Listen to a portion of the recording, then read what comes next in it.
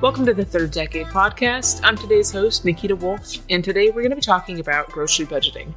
One of the expenses that pretty much all of us share, and one that can vary a lot depending on your lifestyle. Specifically, I'll be touching on some general guidelines for how much you should be spending, reducing food waste, and reducing your grocery bill.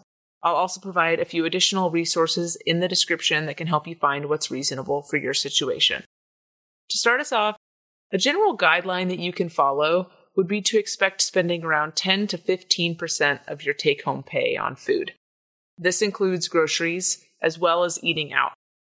Specialized diets like dairy-free or gluten-free are expected to cost slightly more. However, one way to reduce how much this would affect your budget is to buy whole foods rather than specifically dairy-free or gluten-free processed foods. Another drain on food budgets would be food waste. I have a few different ideas for how you can reduce food waste. One way would be to make smaller but more frequent trips. Unless you know something is, of course, a staple, then it's fine to stock up on it. For instance, I will literally buy 3 boxes of protein bars at the beginning of the month at Costco because I know that they have a long shelf life, and my husband and I both eat them daily. So it doesn't make sense to go to Costco twice in a month for the same thing. However, I stopped getting my produce at Costco because I couldn't finish it in time, and instead, I go to Sprouts Weekly to get the produce that I know I'll eat, but in smaller quantities. Another way that I've made my dollar stretch is to not force myself to finish a meal when I go out to eat. Taking home half of it in a box can serve as a meal for tomorrow, and most of the time the serving's large enough that eating half of it actually ends up being filling.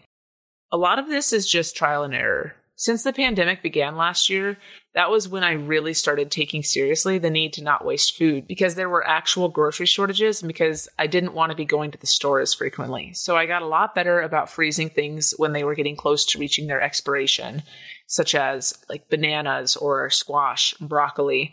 However, I made sure to be paying attention to the trends of what I didn't finish in time, and then I adjusted accordingly for the future.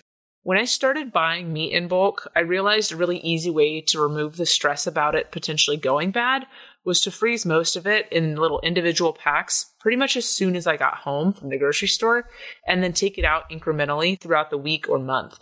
Some people really benefit from meal planning, and if you do this at the beginning of each month, you can take the stress out of figuring out what to eat, and then you'll find yourself well prepared each week when you go to make your grocery store trip.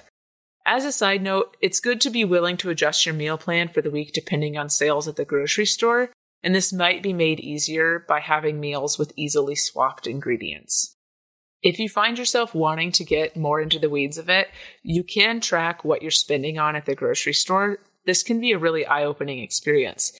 You can do this by itemizing your receipts after a grocery trip, just using an Excel spreadsheet, and breaking it down into categories like meat, alcohol, dessert, produce, and dairy, and then you can get an idea of where it goes and look at how you may want to modify it. You'll probably only need to do this for a few months to start noticing your trends. There's a lot of variation in people's diets, so feel no shame, but if you do find yourself living beyond your means, you have other goals that are suffering because of your food spending, or you find that food is regularly going to waste, consider adjusting your approach. The last thing I'll touch on today is ways to reduce cost.